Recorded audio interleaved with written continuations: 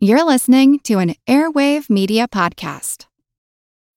When you need mealtime inspiration, it's worth shopping Kroger, where you'll find over 30,000 mouth-watering choices that excite your inner foodie. And no matter what tasty choice you make, you'll enjoy our everyday low prices, plus extra ways to save, like digital coupons worth over $600 each week. You can also save up to $1 off per gallon at the pump with fuel points. More savings and more inspiring flavors make shopping Kroger worth it every time. Kroger, fresh for everyone. Fuel restrictions apply. Cancer is the end product of a system that's off balance. Something has occurred in our cells that has caused some major damage that wasn't corrected properly. So it's really about a system that has progressed out of control. Cancer is typically an abnormal growth of cells, and often with cancer, mutations, changes in the genetic makeup of an organism, play a role. I'm Jim Metzner, and this is The Pulse of the Planet.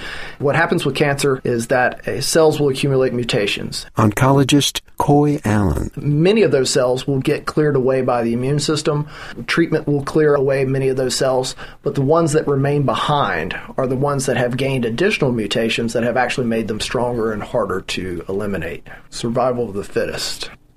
Unfortunately, with cancer, a lot of these mutations are induced. For example, UV rays from the sun will cause mutations. And these mutations are often very unfavorable mutations. And they're not dealt with properly by our bodies. And over time, our bodies are effective at clearing away 99% of the damaged cells, but that 1% that survives have acquired additional mutations that gives them more strength, gives them more abilities to evade the immune system or evade our drugs that we're trying to treat them with.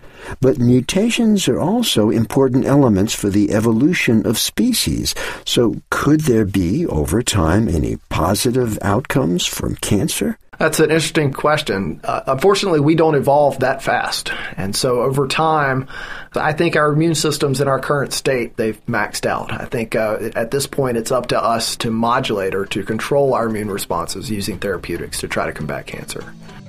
Pulse of the Planet is made possible in part by Virginia Tech, inventing the future through a hands-on approach to education and research.